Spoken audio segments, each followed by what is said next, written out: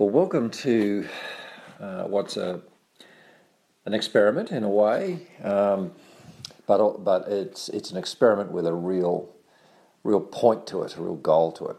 We've got two talks tonight. They're slightly shorter than normal, but they're both substantial in content. The two talks are looking at pretty well the same mystery. And that mystery is the divine capacities of the human being. And the divine capacities of the human being is obviously a theme that we've been pursuing at Gospel Conversations for a long time.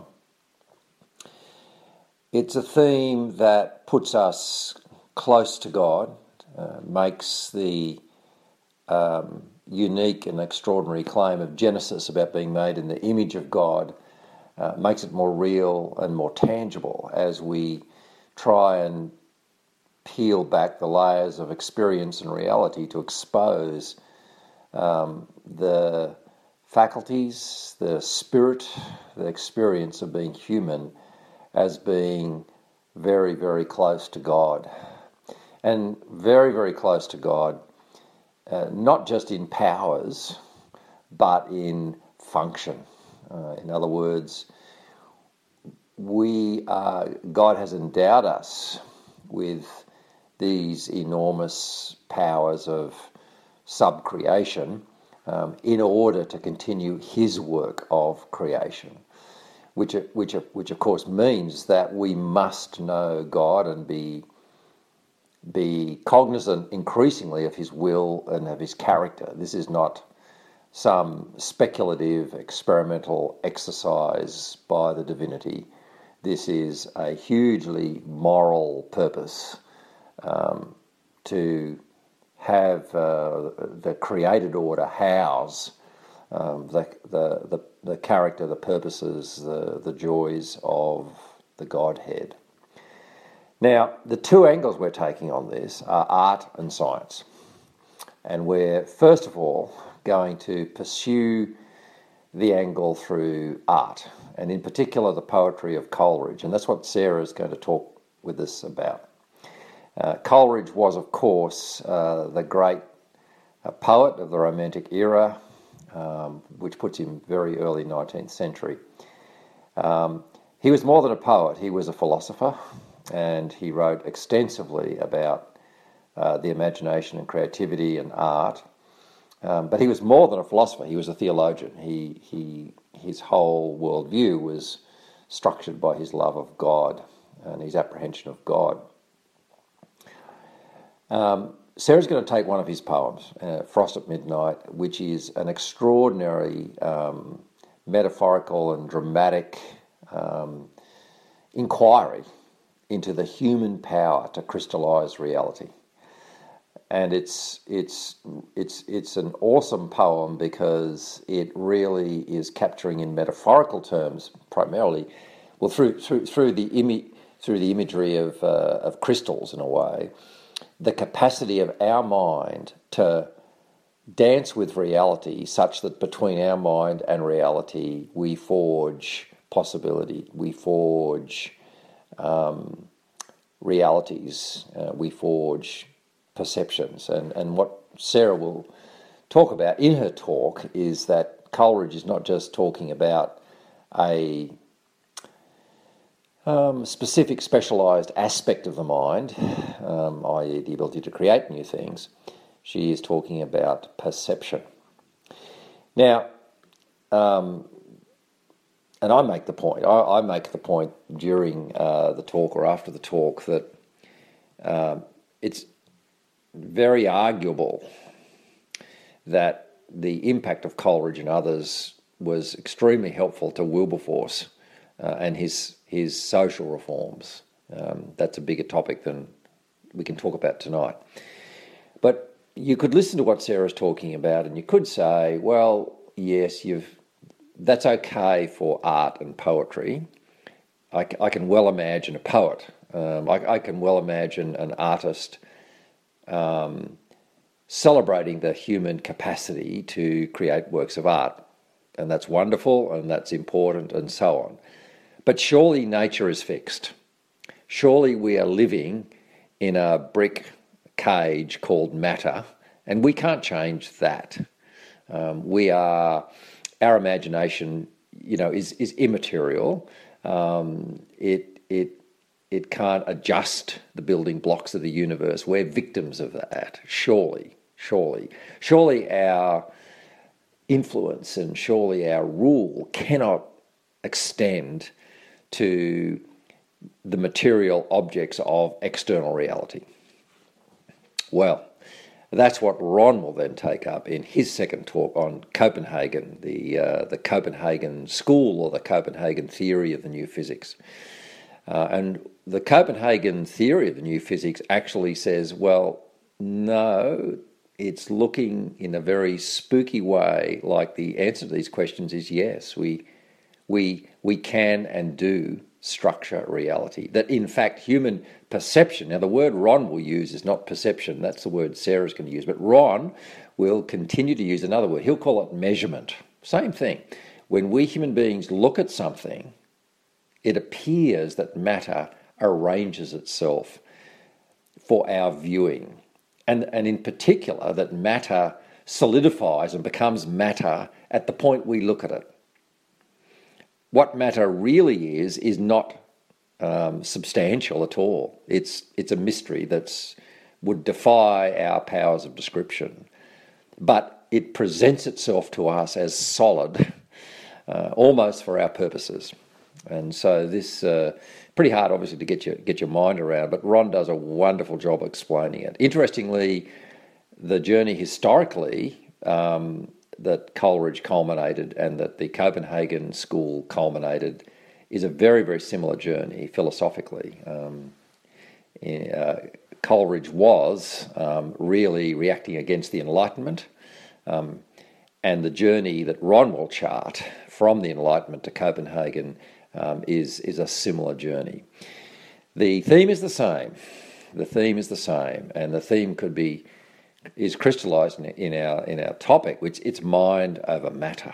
It's how the human being in our perceptive qualities closes the loop on creation, and it appears creation is there for us. So enjoy these talks. You'll probably have to listen to them both twice. The slides accompanying both of them will be on the Gospel Conversation website.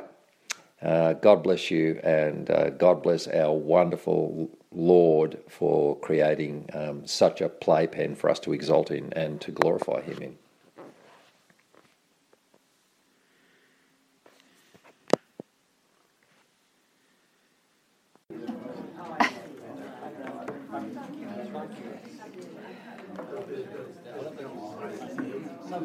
Okay, well, I would like to introduce this session. It actually began on our back veranda when Sarah said something I thought quite spectacularly interesting about Coleridge. But you're not biased on either account, Dad. Coleridge or me. Coleridge or you. Yeah. Two of my favourite people.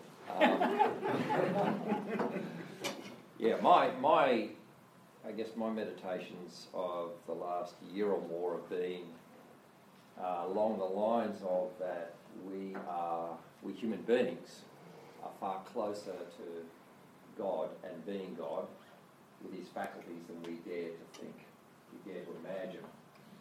One of the impacts of the so-called fall is our mind is darkened to the glory of what it means to be a human being.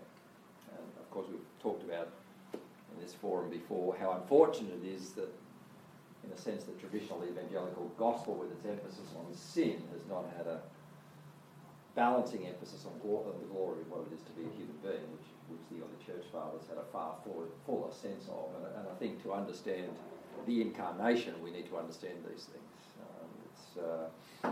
So it's quite breathtaking, and I often think of what Einstein said: the amazing thing is not the universe, but that we're watching it. Mm-hmm. And so in order to kind of unpack this really divine faculty we seem we seem to have that I think, as I said, I think the kind of fall has benighted us to. We're going to take two approaches tonight, and they're very complementary but very different. So Sarah's going to give us Coleridge, the great philosopher of the imagination. One of the things Sarah said to me that she's not going to amplify tonight, but she believes that a lot of Wilberforce's reforms, which we know about, were only possible because of the Romantic era, which created this sense of human liberty. So it had this kind of social impact as well.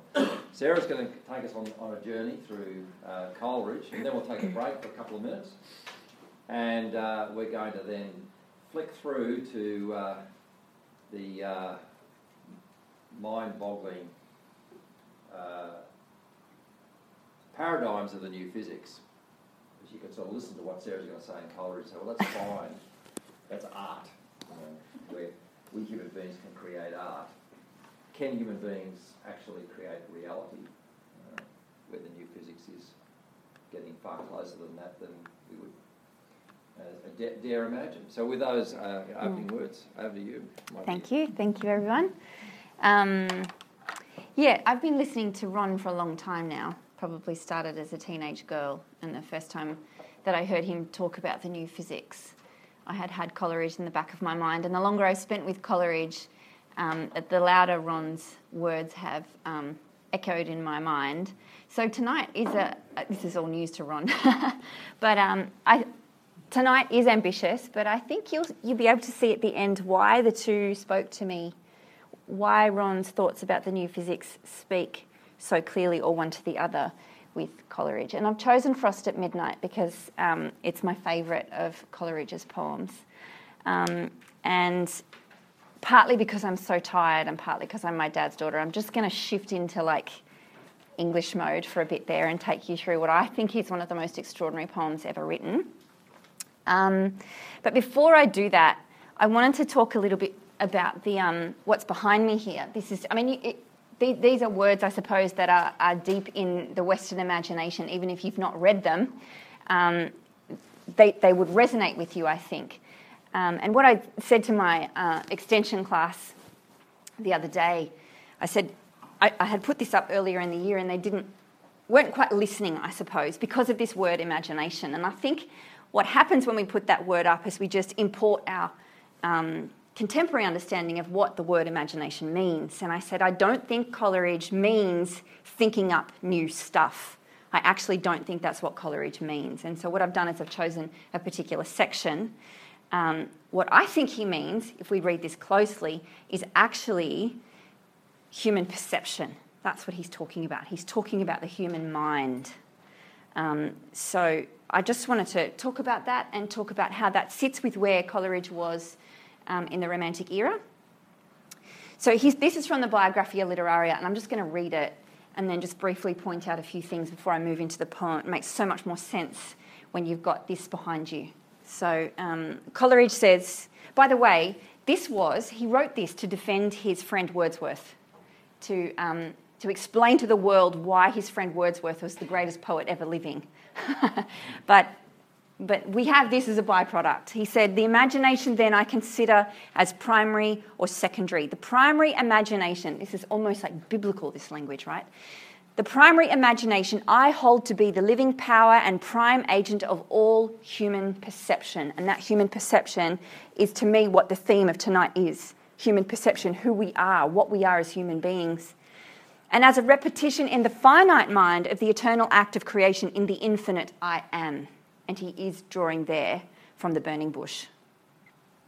The secondary imagination I consider as an echo of the former, coexisting with the conscious will, yet still as identical with the primary in the kind of agency and differing only in degree and in the mode of operation. This next sentence I love. I could spend all day thinking about it.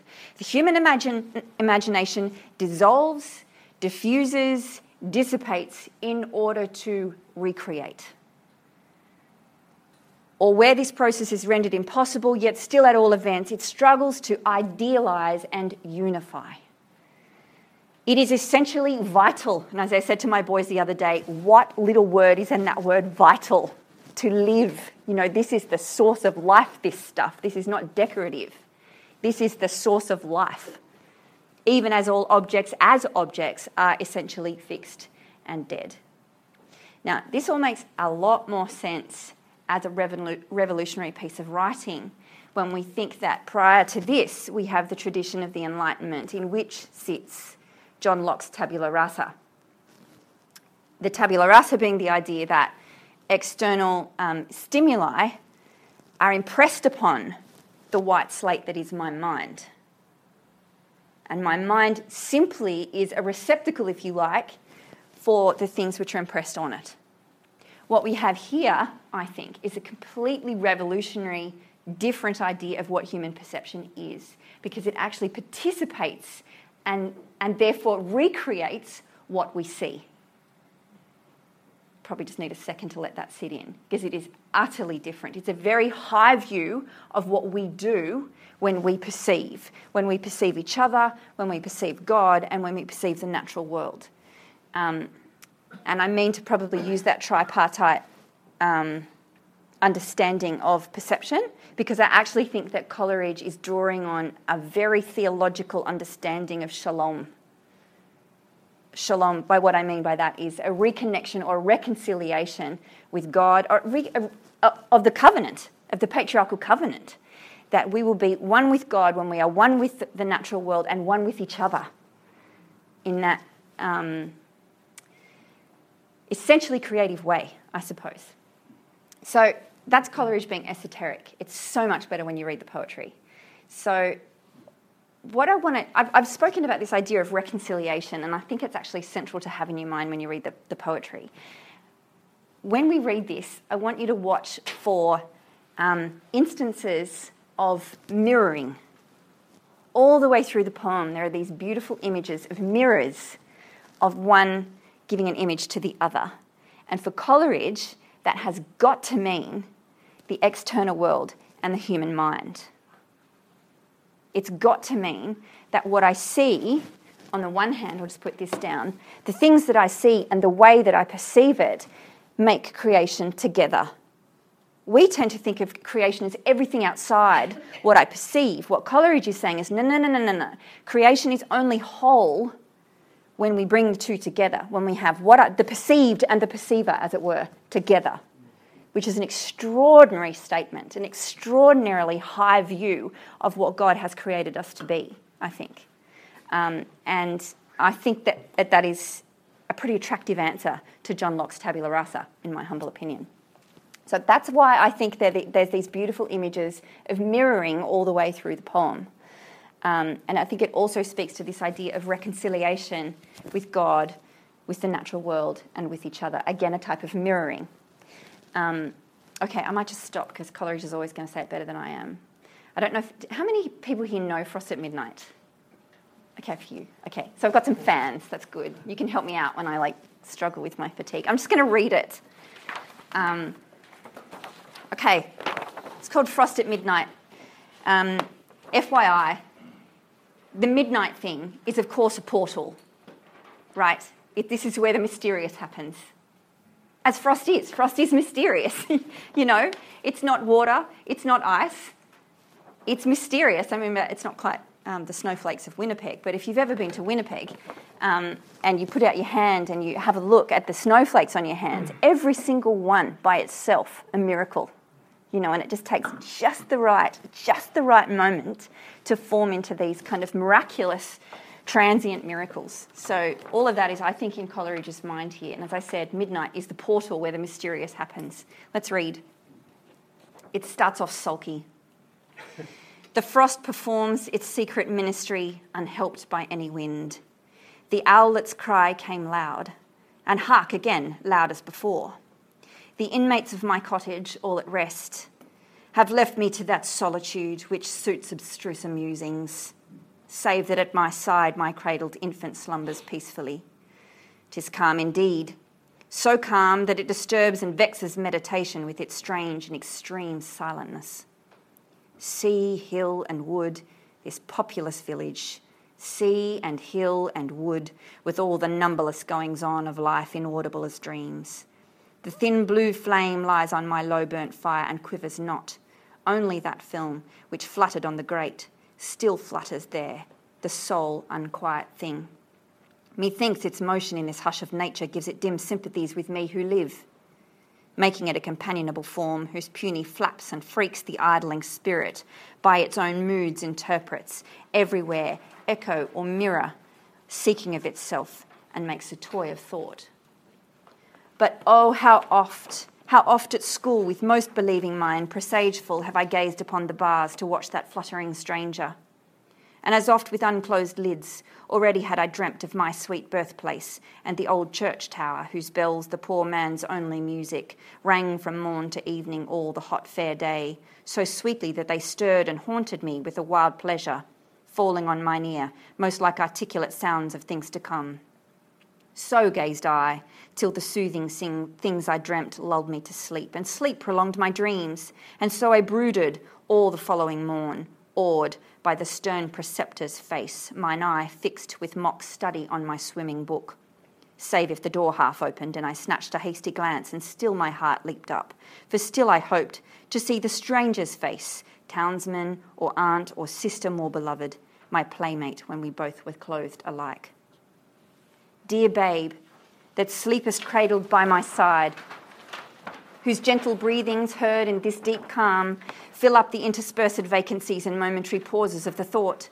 My babe so beautiful, it thrills my heart with tender gladness thus to look at thee and think that thou shalt learn far other lore and in far other scenes. For I was reared in that great city, pent mid cloisters dim, and saw naught lovely but the sky and stars. But thou, my babe, shalt wander like a breeze by lakes and sandy shores, beneath the crags of ancient mountain and beneath the clouds which image in their bulk both lakes and shores and mountain crags. So shalt thou see and hear the lovely shapes and sounds intelligible of that eternal language which thy God utters, who from eternity doth teach himself in all and all things in himself.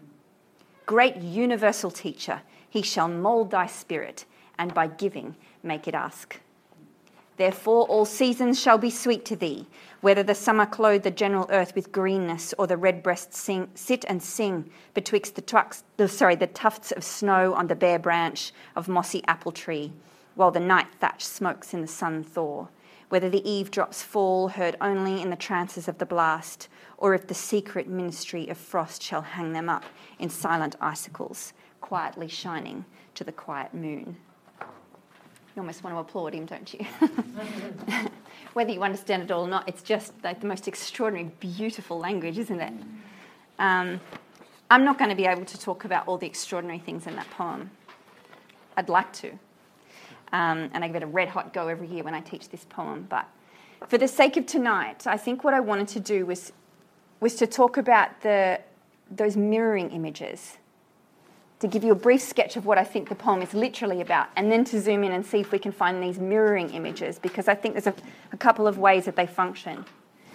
So the first part, that first stanza there, is Coleridge having a little bit of a sulk. He talks about abstruse musings. Did you catch that?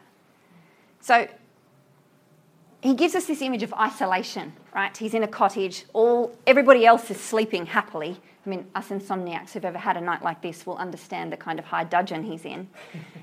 He's even cross that his baby is sleeping next to him.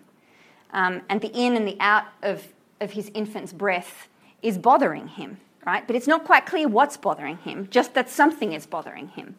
And as, you know, that abstruse musings, right? You sort of get that hissing sound with the sibilants. It speaks to Coleridge's unquiet spirit. And then he gets to the end of that stanza, and we get our first mirroring image, but I actually don't think it is quite a mirroring image. I don't know if you saw it. If you can see the last stanza there, at the end of the first stanza, he's talking about, you know, that little flap that's on the edge. Those from the mountains will know exactly what I mean. When the fire is at exactly the right moment, the heat from the fire will throw up a little piece of soot and it dances on the edge of the grate. Have you ever seen that? So the folklore surrounding that was that if you ever saw that on the grate, that meant that some stranger would visit you, and it would be a visit that you would enjoy. And so that's when he talks about the stranger, he first identifies with that little flap and thinks, that's totally what I'm like. I'm that lonely poor sod on the edge of the grate. That's what I'm like. And so we get our first attempt at mirroring, at moving outside of himself. And he says here, only that film which fluttered on the grate still flutters there, the sole unquiet thing, the unquiet of the soot mirroring the unquiet of his soul, right? And then he says it gives dim sympathies with me who live, making it a companionable form. That's not mirroring. That's just I'm projecting myself onto this poor little piece of soot. But then he says this really interesting thing here, whose puny flaps and freaks, note the alliteration, the idling spirit by its own mood interprets, everywhere echo or mirror seeking of itself and makes a toy of thought. What he's talking about there, I actually think, is not a reciprocal mirroring. What he's talking about there is the fact that he's actually aware that I'm taking in the external stimuli outside of myself and I'm sucking it in to give proof of the fact that I am alone, if that makes any sense. This is solipsism, okay? By its own mood interprets. I feel sour, so therefore everything around me is sour. That's not really human perception. That's not creation. That's projection. So that's what's happening in the first stanza. And then he goes into a little bit of a sulky move into his childhood. That's what's happening in the second stanza. He moves into a memory of himself as a child. And we get some sense about why he's sulky here, right? He was at, I think, I have heard it said by my excellent Professor Will Christie that basically Coleridge was a bit of a sad sack because he... I can't remember, he lost his mother or father at a very early age, was sent off to boarding school basically to Christ College and he never recovered. So he gives us a little bit one of those images here. He says, but how oft at school with most believing mind presageful have I gazed upon the bars. The bars there are intentionally images of incarceration, and he's drawing there on Rousseau, who said, and Blake, who called it the mind-forged manacles, and Rousseau, who said, oh, I'm going to miss it. Man is free, but everywhere he is in chains. The idea being that we walk around with no obvious manacles on, but I can't think outside of myself. My mind has been colonised, and this became an interesting romantic thought. What happens if you actually free the mind? And this is Coleridge's question. My mind has been colonised by certain habits of thought that have been inherited from the Enlightenment, right? Presageful have I gazed upon the bars to watch that fluttering stranger. And the stranger is the link, right? Because when he was a kid, he also used to watch the stranger on the grate and think, by God, would someone from my hometown visit me? And so he starts thinking about his sister, whom he loved. And that's what's going on here. I think of my old birthplace and the old church tower. So the young Coleridge is thinking back to when he was at home with his family, right? So it's this double movement backwards into his childhood. And then we get another sort of pseudo mirroring image. If you go with me, he says, and it's actually quite telling. And so I brooded all the following morn, awed by the stern preceptor's face, which is the teacher, right? And you can imagine the kind of teacher he's talking about. Awed by the stern preceptor's face, mine eye fixed with mock study on my swimming book. Right? So the swimming book and the face are mirroring each other. But it's not, once again, this is not a reciprocal mirroring. The information is going all one way. All one way. Captured in that word swimming, I think. Doesn't mean anything to him. What he's looking for is the actual reciprocity of his sister, save if the door half opened and I snatched a hasty glance, and still my heart leaped up, for still I hoped to see the stranger's face. Townsman or aunt or sister more beloved, my playmate when we both were clothed alike. And now comes the best part of the poem.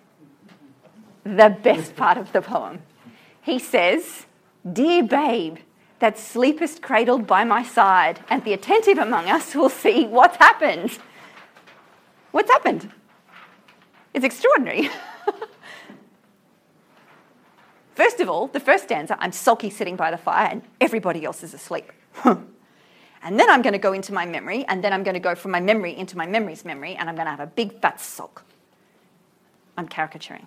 And then in the third stanza he says, dear babe, that sleepest cradled by my side, whose gentle breathings heard in this deep calm, filled up the interspersed vacancies and momentary pauses of the thought. My babe so beautiful, it thrills my heart with tender gladness, thus to look at thee, and think that thou shalt learn far other lore and in far other scenes. What's he doing? The register just totally shifted. It totally shifted. All of a sudden, we move into direct address. This is an outward movement of what my beloved teacher Will Christie would call self-effacing love. This is the first movement of reciprocity. This is the first movement out of the self.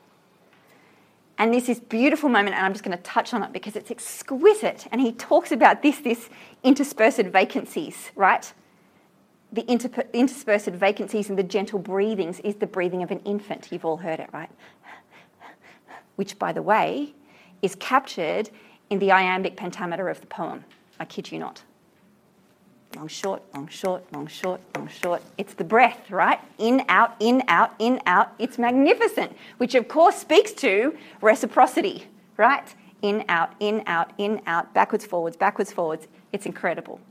The other cool thing that happens at this moment, if you're paying attention, which I force my boys to do, is the personal pronouns totally shift. The personal pronouns, as my teacher said, say it all.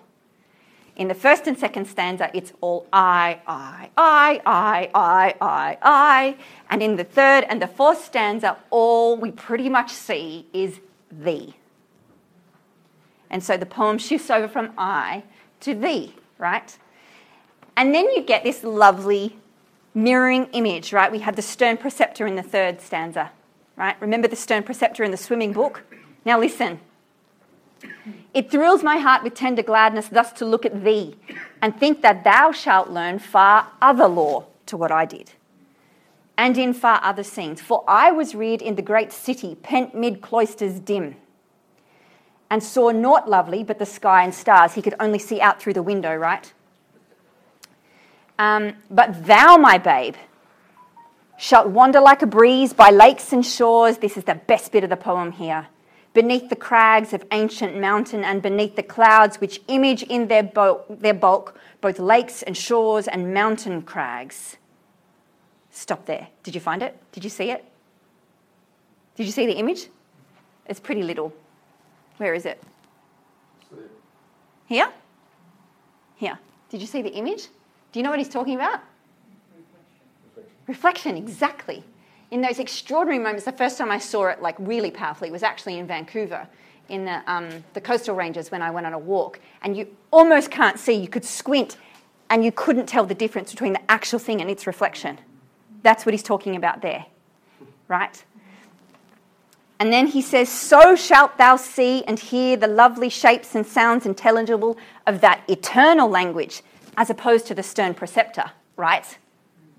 This is an eternal language we're learning, which thy God utters, who from eternity doth teach himself in all and all things in himself. And he's there drawing on scripture. You can all hear it, right? Great universal teacher, as opposed to the stern preceptor. He shall mould thy spirit and by giving make it ask. Can you hear the reciprocity there? As opposed to the stern preceptor who wanted, this tabula rasa business. What Coleridge is introducing is this idea of reciprocity. And then he goes into full biblical mode. Therefore, can you hear the declarative language? Therefore, he sounds like the prophet Moses, and he's meant to. All seasons shall be sweet to thee, he declares. Whether the summer clothe the general earth with greenness or the redbreast sit and sing betwixt the tufts of snow on the bare branch of the mossy apple tree. Listen to the alliteration here. It is just magnificent. Well, do you know what he's talking about when the steam rises through the snow? Have you ever heard that? When, like in spring and the snow's melting, which I've heard in Winnipeg, you can almost hear the right? And he captures that here in the alliteration. While the nigh thatch smokes in the sun thaw. Did you hear it? That whether the eavesdrops fall, heard only in the trances of the blast, or if the secret ministry of frost shall hang them up in silent icicles, quietly shining to the quiet moon. one more image of reciprocity, which is just mind-blowing, captured in that last paragraph. What he's talking about there, he draws together the seasons. If you've not noticed that the heat and cold, the mossy apple tree, betwixt the tufts of snow, all of the seasons come together in this moment. And then he gives us this last image. If the secret ministry of frost shall hang them up in silent icicles, quietly shining to the quiet moon. The moon itself, of course, is a reflection of the sun. And so you have this sort of dancing reciprocal image where no particular part of creation holds authorship except God himself, but each throws light to the other. Each throws light to the other. Anyway, that's just inside the poem. Pretty good, hey? And I haven't even stopped on half the incredible things in that poem. But one of the cool things about this poem is its structure, which I tried to allude to. Wordsworth said in one of his poems, I can't remember, he said the child is father to the man. That's what he said. The child is father to the man. There he's talking about a romantic conception of the child. The child is as one who responds, hasn't been, I suppose, screwed over by a stern preceptor, so therefore is able to respond to creation as we're meant to respond to creation, a full heart, with an understanding, I suppose, of how incredible our perceptions are. But I think for Coleridge this is more precise. If you look at the structure of the poem, it's actually what I would call a chiasmus. You can jump in any time, Ron. A chiasmus is a structure. Have I got a pen? So normally in Genesis, a chiasmus is structured like that, right? And a chiasmus puts, this is the beginning of the story, this is the end of the story, right? And then the second story, the second last, and so on, and so on, and so on. And the thing with a chiasmus is that it's a Jewish way of reading a story. And the point is, for a Jewish way of, and particularly, and I think this is actually really important, it's prevalent in Genesis. There's lots of them in Genesis. And the whole point of a chiasmus is that this is where the meaning is. It's in the middle. That's the secret. Western eyes, I suppose, go right to the end. We're looking for the punchline right at the end. The punchline in Coleridge's poem is not at the end. The punchline is in the middle. And the middle, of course, is that turn, the direct address, dear babe, when he turns outward. And so the poem is actually structured itself like a mirror.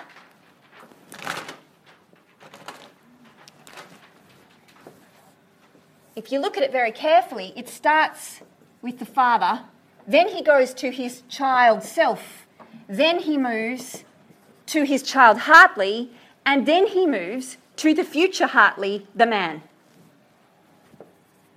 So it goes from the man to the child to the child to the man. Not only that, it moves from the present to the past to the future and draws all time to this one moment. It's pretty extraordinary in what it's suggesting about what human perception can do. So that's that bit. Then there's this other way of thinking about it, which is to say what's actually happening here in this moment. And I think Coleridge was cognizant of this, which is to say that if we have creation out here and we look out at all of this beautiful stuff out here and our brains and our synapses and so on and so forth are responding to it in exactly the way that Coleridge is suggesting, 100%, that's what's happening in the poem. But here's the other trippy thing. We are responding in exactly the same way to Coleridge's creation, who is a finite representation of the infinite God. So we have in front of us a human creation, right? When Coleridge described that image, the clouds which image in their bulk and so on and so forth. Our minds are responding in reciprocity with what we have seen. And so we meet over 200 years. We literally collapse time in that moment. And so the poet who rightfully uses the same tool as God did in Genesis, which is to say his words, which is why Coleridge had this burning sense of the importance of words, because they came straight from Genesis. It's the one thing that God has given us, I suppose. So we've got mirroring in the poem, mirroring of the poem, and the poem itself mirrors and creates this sort of reciprocal relationship with the people that read it. And if the poem inside it collapses time, the poem itself also collapses time in our reading of it. So I think I'm going to stop there because I could just go on forever and ever. But Dad mentioned very briefly Coleridge's place in the Romantic era. And I know many Christians know Wilberforce probably better than they do Coleridge or Wordsworth. But it's true that the Romantic period, say from about 1790 to 1832, it begins with the French Revolution and it ends with the Great Reform Act in 1832, which gave the vote to, I think by then we had 18% of men. It widened the vote basically to mean that poorer men could vote. It's the beginning of a more egalitarian future or vision for England and for anybody that took on that system of government. For the Romantic period, they were universally interested in reconciliation and freedom.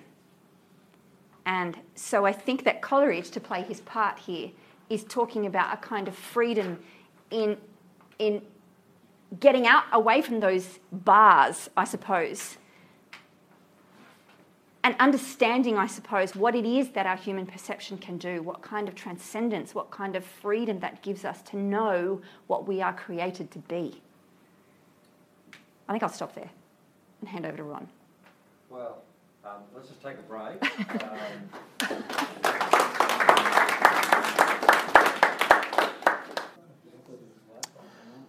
Okay. Well, I'm not sure who was here the last time I went through this, but this is going to be the abridged version, so it's going to be very quick. And I was worried that, quantum theory might be difficult, but after listening to Sarah, I think you'll find it a real breeze. I think Coleridge is far more profound than quantum theory, but anyway, let's get started on it. I put that heading up to be particularly provocative, obviously. It's a very provocative heading, but there's a problem with modern physics, and you'll notice that there's two striking words for me in that heading. One is interpretation, and the other one is measurement, both very human actions. And Sarah was obviously stressing the importance of the human mind, and the human mind has been a battleground for the last 400 years since the Enlightenment. Descartes started it all. He was the problem.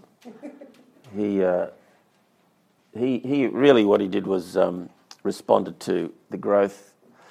Galileo was a contemporary of his. The growth of scientific method was just starting, and the smart people of that time could see already that we were heading for a materialist worldview, and that was the interpretation of the world that was coming. Well, quantum theory has a totally different interpretation of the world, which I hope to be able to show you by the end. So Descartes, though, he defended the mind at that point and said the mind actually is something different. It's a completely different substance to the body and the world. And that view has been under attack ever since. Of course, at the present day, we're right down the bottom there at materialism. Matter is king, matter is everything. The human mind is considered to be matter these days. We're just chemical reactions. All the wonderful emotions, imagery, perception that Sarah was speaking about in Coleridge is nothing but a very fortunate evolutionary chemical combination and soup that we've arrived at.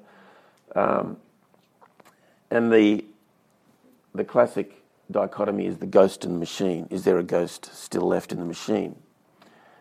Don't try and absorb all of that, but it's quite a nice little table I just whipped up.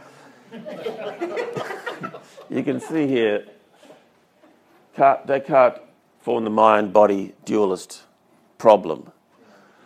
From there it went two ways. One went to idealism, where some philosophers thought it was all mind. We're living in the matrix. There's no such thing as external reality. The other branch was Locke, who thought it was all matter. Because this is a problem. If these are two different substances, how can the world possibly be made up of two different substances? The great human endeavour is to explain everything in terms of one. So it's either got to be either mind or either body. To have the two together leaves a very messy philosophy. Kant, I think, resolved them nicely, but he's been largely left behind in the drive towards positivism and ultimately scientism, which is where we're left at the beginning of the 21st century. It's really about the debate of what is real, what actually exists. And that's what quantum theory blows wide open. So how do I explain quantum theory to you? I've got a reading list at the end, which I will give you, but I'm going to try and do it all in a very quick run-through. In classical physics, which is what Newton basically perfected, uncertainty is epistemological. It's not ontological. It's got nothing to do with what reality is. It's just about our knowledge of reality. Epistemology is the pursuit of knowledge. This is the pursuit of being, what's actually there. The underlying assumption of classical physics is we can get to know what's actually there if we acquire enough knowledge about it, and we have the tools to acquire that knowledge. So the materialist interpretation of classical Newtonian physics is very well demonstrated by the coin toss.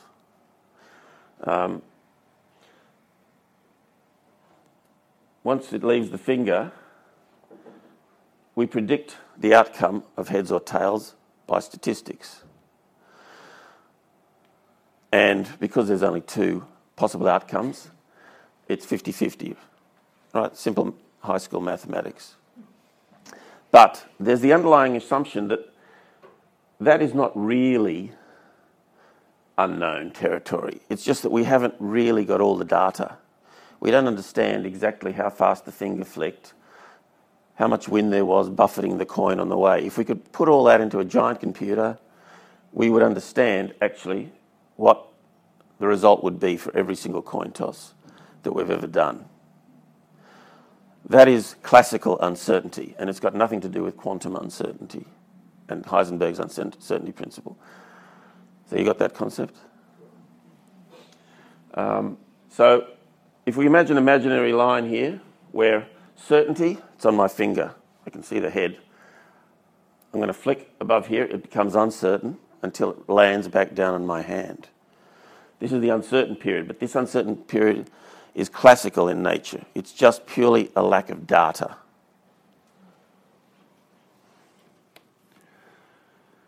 Anyway, from there we built, from that confidence that knowledge would eventually resolve all issues, we built our atomic theories. We built our periodic tables, and these days we're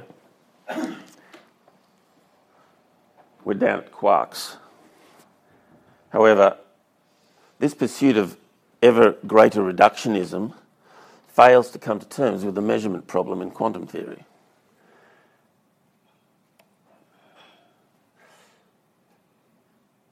Now, Locke, these are some of Locke's contemporaries. Thomas Hobbes, philosopher, an English philosopher, contemporary of Galileo and Locke. He understood immediately the profound effect of the Galilean dynamics. This is around the 1600s. He came up with this statement. Thus, mind will be nothing but the motions of certain parts of an organic body. I mean, our current concept of mind is no more sophisticated than that, is it? That is the orthodox view of mind, the chemical view of mind. John Donne, just to encroach on Sarah's territory momentarily, he penned this poem in response to some of these, Galileo, Newton, all these sort of things. A new philosophy calls all in doubt. The element of fire is quite put out. He's referring to Greek cosmology there. Earth, air, wind and fire, that's all gone. The sun is lost and the earth and no man's wit, in other words Copernicus, can well direct him where to look for it. And freely men confess that this world's spent, when in the planets and the firmament they seek so many new, then see that this is crumbled out again to his atomies. Look at the date. Is it any different to our current philosophy? 'Tis all pieces, all coherence gone, all just supply and relation. So we think we're very sophisticated in the 21st century, but actually we're 400. There's nothing really changed in 400 years. And Alexander Pope, Newton was, lauded spectacularly in his time, with good reason, of course. He was a genius. But Alexander Pope penned this little ditty: nature and nature's laws lay hid in night. God said, let Newton be, and all was light.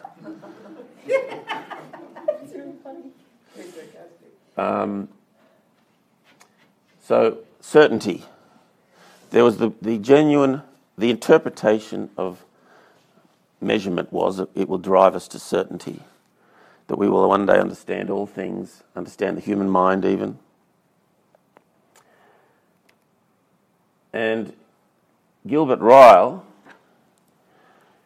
coined it around the turn of, early in the 20th century.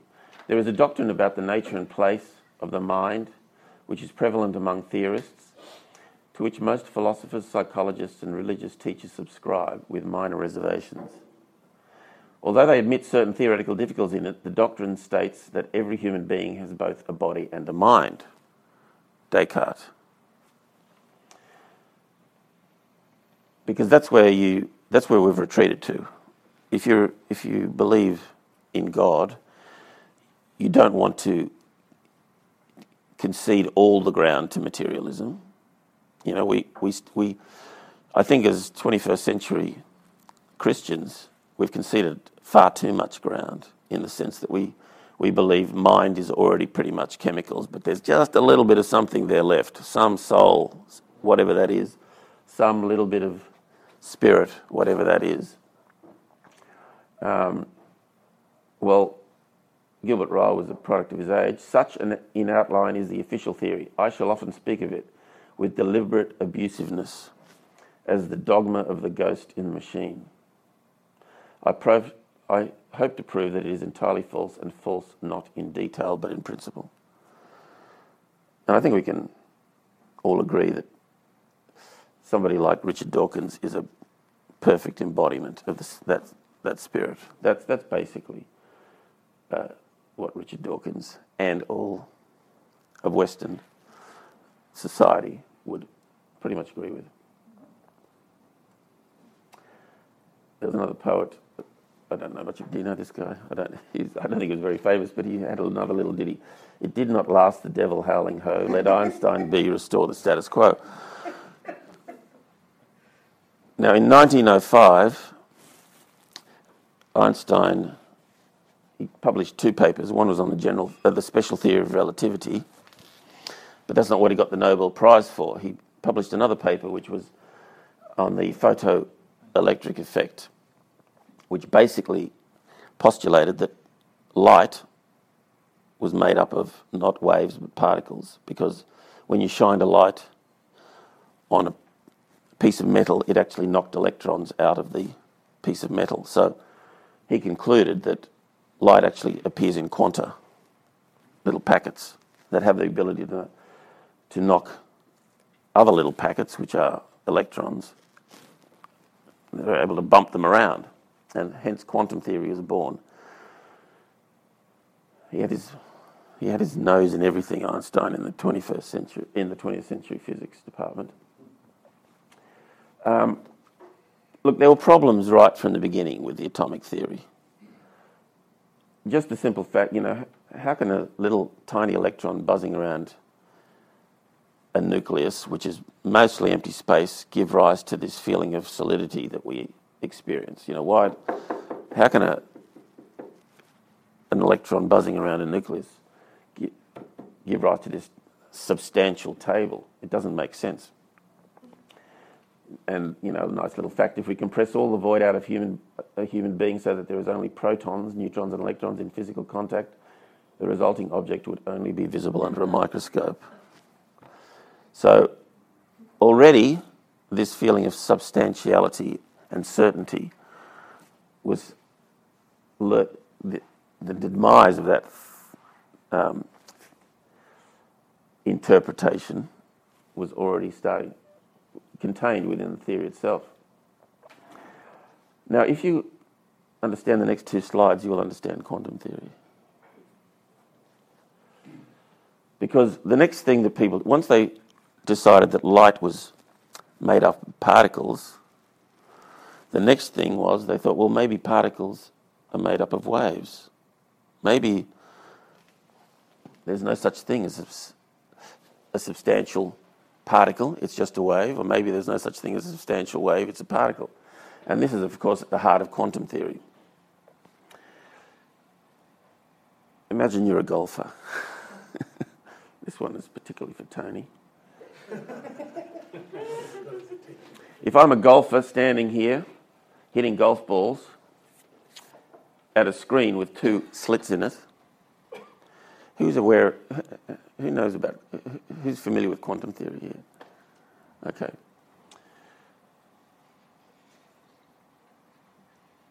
This is quantum theory made simple. You would expect most of them would hit the board around here and just land flat. A small portion would pass through in a direct line from the point of impact onto a screen. Let's say there's some sort of screen that can capture those golf balls behind. And they would form two distinct patches there, because a golf ball, once it goes through here, it can't go like this and like this and like this, right? It obeys Newtonian classical physics. It can only just do that. Certainty. We're certain about where it's going to end up. It's either there or there. If I close this, it'll just end up there. If I close this, it'll just end up there. If I leave both open, it'll end up there or there. Classical. That's Newtonian. We all understand that. The next slide is the problem. When they started doing that experiment, and it's very easy to do with electrons, passing them through two slits, firing them just like golf balls, there weren't two little patches as you would expect from a classical object or a Newtonian object or a real object. You got diffraction patterns, which means that is classical wave behaviour. That means there's interference going on here. There's once the electron gets through here, it's going shoo over here, or shoo down here, or shoo over here. Yeah, it's starting to go crazy. This was the world that they encountered once they started doing experiments with the very small, rather than tables. Everybody following me so far? Now, the big problem with quantum theory is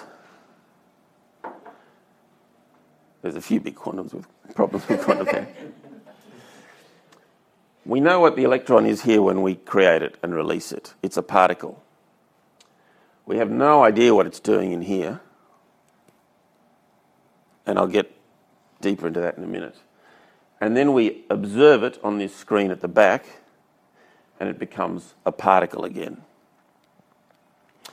The electron lives in two different worlds, in two different states. It's like two separate objects with completely different characteristics. When we've got hold of it and are observing it, it acts like a particle.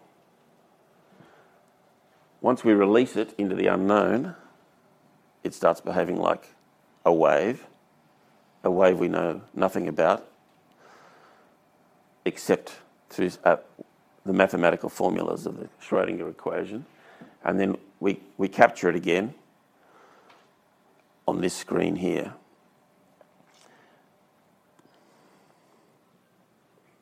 So that's what it looks like when you do that experiment in reality. Imagine this is a TV screen, like Electron. An old TV, the old TV screens, they were cathode ray tubes. They were just basically electron screens to capture electrons. You start seeing randomized, if you start putting them through one at a time, it just looks totally random. But after a while, this pattern, this diffusion pattern forms, which indicates it's demonstrating wave-like behaviour between the time you release it and the time you measure it. How can that be if the electron is supposed to be a solid particle? That doesn't really work anymore. So now they talk about the electron is a cloud, a wave around an atom. And there was lots of speculation about what an electron could possibly be. And this is the problem. This is an epistemological problem. If we had enough data, we actually could know at any moment what this coin is doing. But this is an ontological problem. We have no data except here and here. There's no way, we have no theory, no scientific analysis that allows us to understand what's happening in here or to predict what goes on in here. All we can do is predict what happens at measuring devices. And this is the measurement problem in quantum mechanics. Basically, only the world that is measured is real as far as quantum theory is concerned. The rest is some unknown quantum fairyland.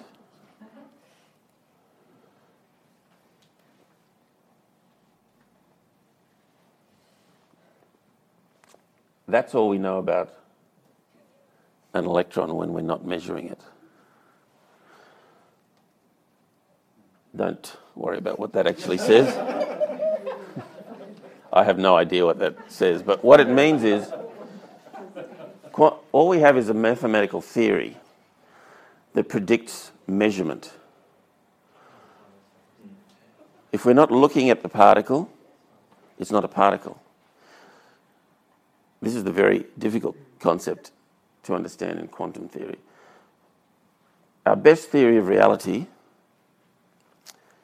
states that only measured objects are real. The rest of the time, they exist in unknown quantum space, whatever that might be.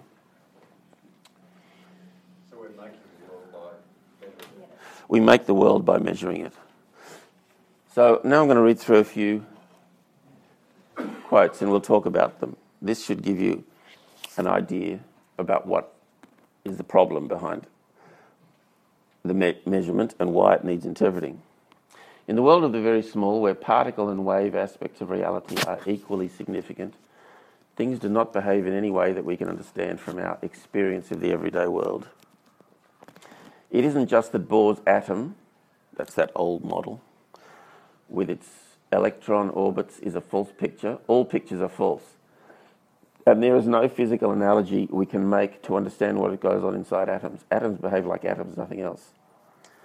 Sir Arthur Stanley Eddington, who was one of the great scientists of the early 20th century, summed up the situation brilliantly in his book, The Nature of the Physical World. No familiar concepts can be woven around the electron, he said, and our best description of the atom boils down to something unknown is doing we don't know what. He notes that this does not sound a particularly illuminating theory. I have read something like it elsewhere. The slithy toes did gyre and gimble in the wubby. As Eddington pointed out more than 50 years ago, all the fundamentals of physics could be translated into Jabberwocky. There would be no loss of meaning and conceivably a great benefit if we broke the instinctive association in our minds of atoms with hard spheres and electrons with tiny particles. this is a different interpretation of reality, you see. The quantum interpretation is anti-Newtonian. But of course we are all stuck in the Newtonian interpretation. We haven't caught up yet with what these guys were talking about, nearly 80 years ago now. This is Paul Davies. I'm sure many of you have heard of Paul Davies. Descartes founded the image of the human mind as a sort of nebulous substance that exists independently of the body. Much later in the 1930s, Gilbert Ryle derided this dualism in a pithy reference to the mind part as the ghost in the machine. Ryle articulated his criticism during the triumphal phase of materialism and mechanism. The machine he referred to was the human body and the human brain, themselves just parts of the larger cosmic machine.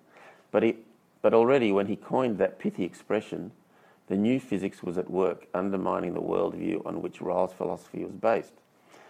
Today, on the brink of the 21st century, we can see Ryle was right to dismiss the notion of the ghost in the machine, not because there is no ghost, but because there is no machine.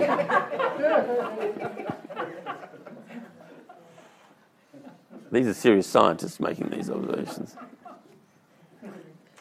Again, Paul Davies. Then came our quantum theory, which totally transformed our image of matter. The old assumption that the microscopic world of atoms was simply a scaled-down version of the everyday world had to be abandoned. Newton's deterministic machine was replaced by a shadowy and paradoxical conjunction of waves and particles, governed by the laws of chance rather than the rigid rules of causality. An extension of the quantum theory goes beyond even this. It paints a picture in which solid matter dissolves away, to be replaced by weird excitations and vibrations of invisible field energy. Quantum physics undermines materialism because it reveals that matter has far less substance than we might believe. Okay. Some problems. What are some of the problems with measurement when we come to quantum theory? There is nothing physical or real until we choose to make a measurement. It is just mathematical quantum stuff. So, what does that mean? Is that my time up? No.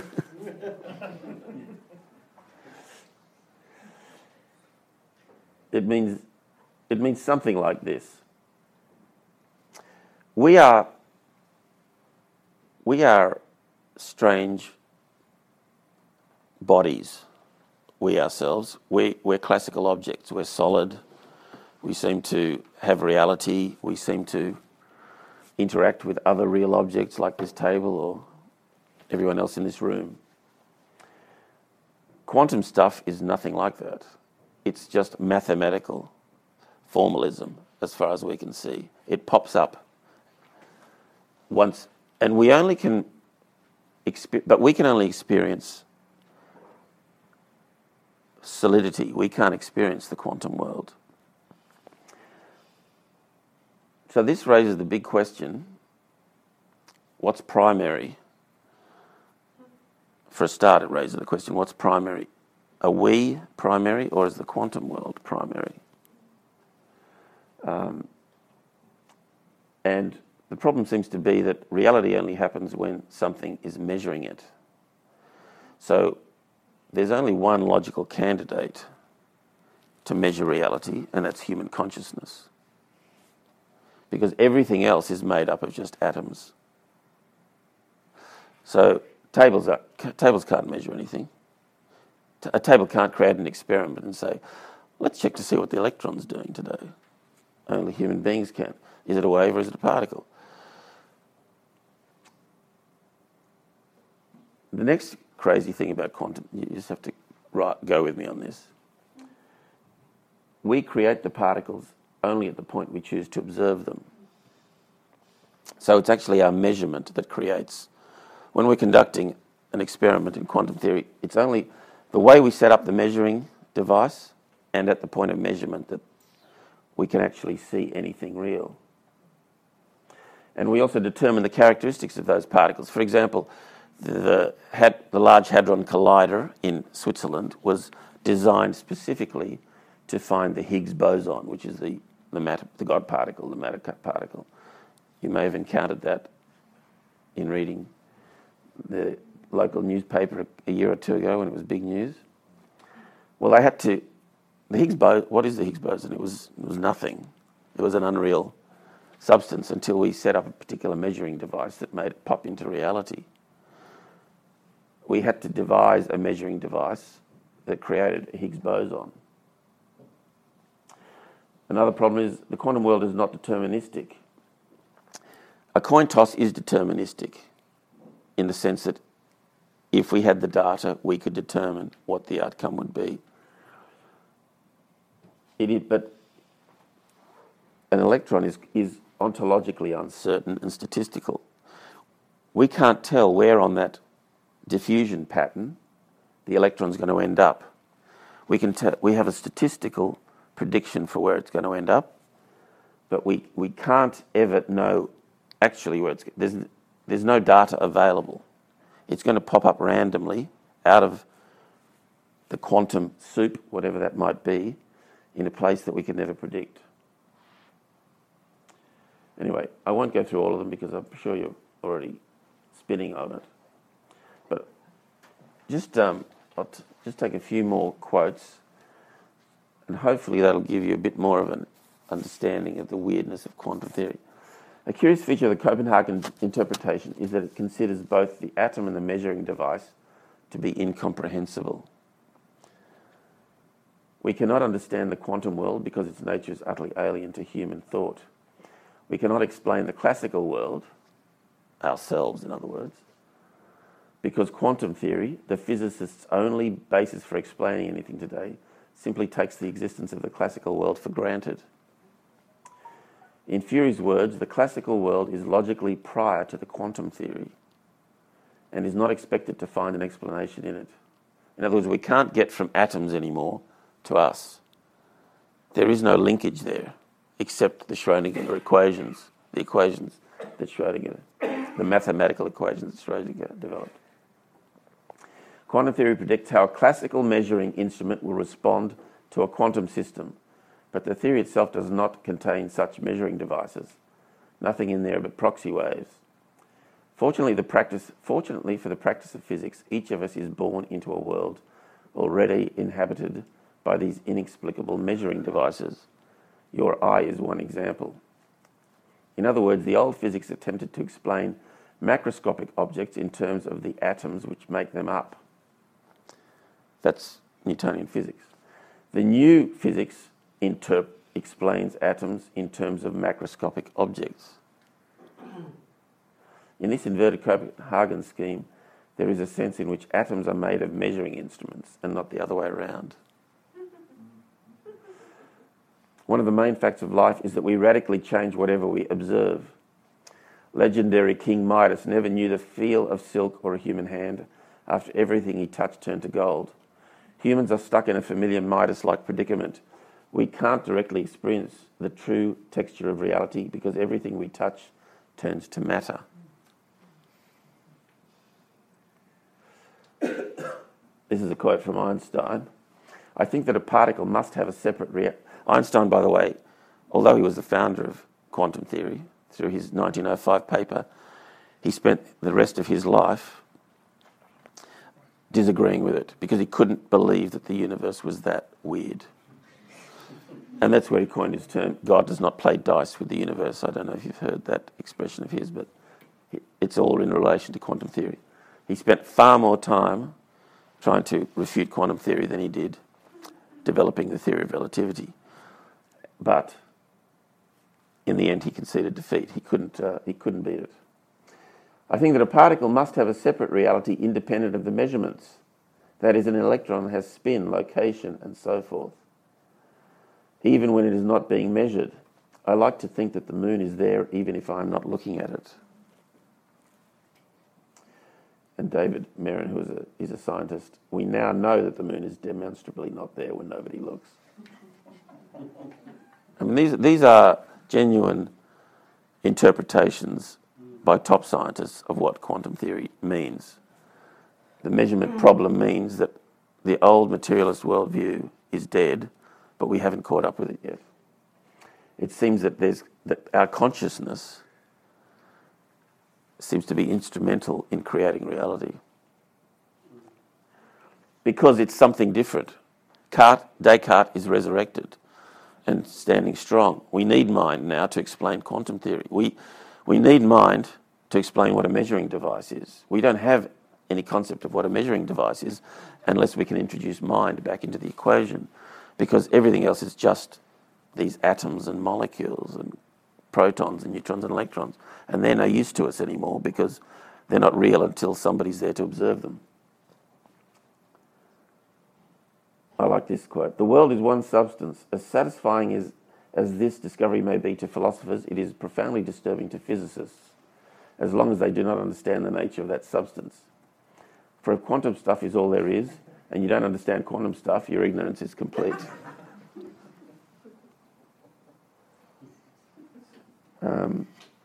Last slide. We have reached a very interesting position. Ever since the beginning of modern science, 400 or 500 years ago, scientific thought seems to have moved man and consciousness further from the centre of things. More and more of the universe has become explicable in mechanical, objective terms, and even human beings are becoming understood scientifically by biologists and behavioural scientists. Now we find that physics, previously considered the most objective of all sciences, is reinventing the need for the human soul and putting it right at the centre of our understanding of the universe. Alternatively, others have suggested that the world is observed not only by ourselves, but by another eternal conscious being, whom we might as well call God. The idea that God has a role in ensuring the continual existence of objects that are not being observed by human beings is actually quite an old one and led to the following 19th century limerick. There once was a man who said God must think it exceedingly odd if he finds that this tree continues to be when there's no one about in the quad. Dear sir, your astonishment's odd. I am always about in the quad, and that's why the tree will continue to be, since observed by yours faithfully, God. That's a good reading list if you want to enjoy it. There you go, that's quantum theory in 34 minutes.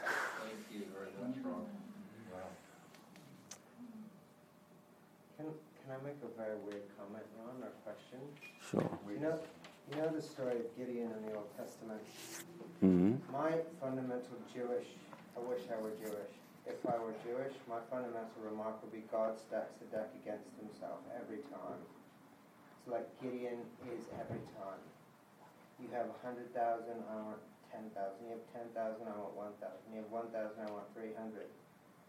And I think that God does that. I don't know why God does that. But to me, if the quantum world is how he does that, he's doing a damn good job. It's like everything, he can work anything anyway. And I don't know, that's clearly relayed to us in the story. But I think that, and I just wonder what your feeling is of the current scientific method and all of that, how that affects this. Because it's very much, to my mind, scientific method now is like randomized control trials, not just that type, but this type, not just this type, but this type. It's very like pre-designed and it's all prefab. Do you think that there's anything in that kind of keeps us from actually finding out new material and where we research in physics or any other branch of science? Or do you think this is a genuine... Well, I think that's a very good question, but I think the problem is that the scientific method is what also discovered quantum theory. The problem is the interpretation of the scientific method. The general scientific community doesn't want to let the quantum facts speak for themselves.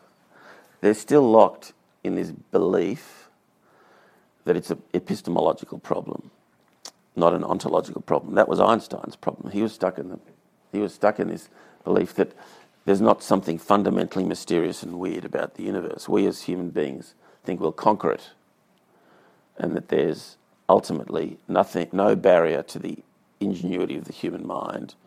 And science and the scientific method represents that worldview. The quantum interpretation of reality, as you can see, lots of famous scientists now disagree with that. However, it's very early, I think. We're back in the Locke, Hume era of quantum theory, and the revolution hasn't filtered through to society yet. The interpretation isn't out there. But I don't think there's anything fundamentally flawed with the scientific method. I think what quantum theory shows is the scientific method, there's an ontological problem which the scientific method has revealed. Let's let it speak for itself. Let's not assume that the scientific method is all-conquering.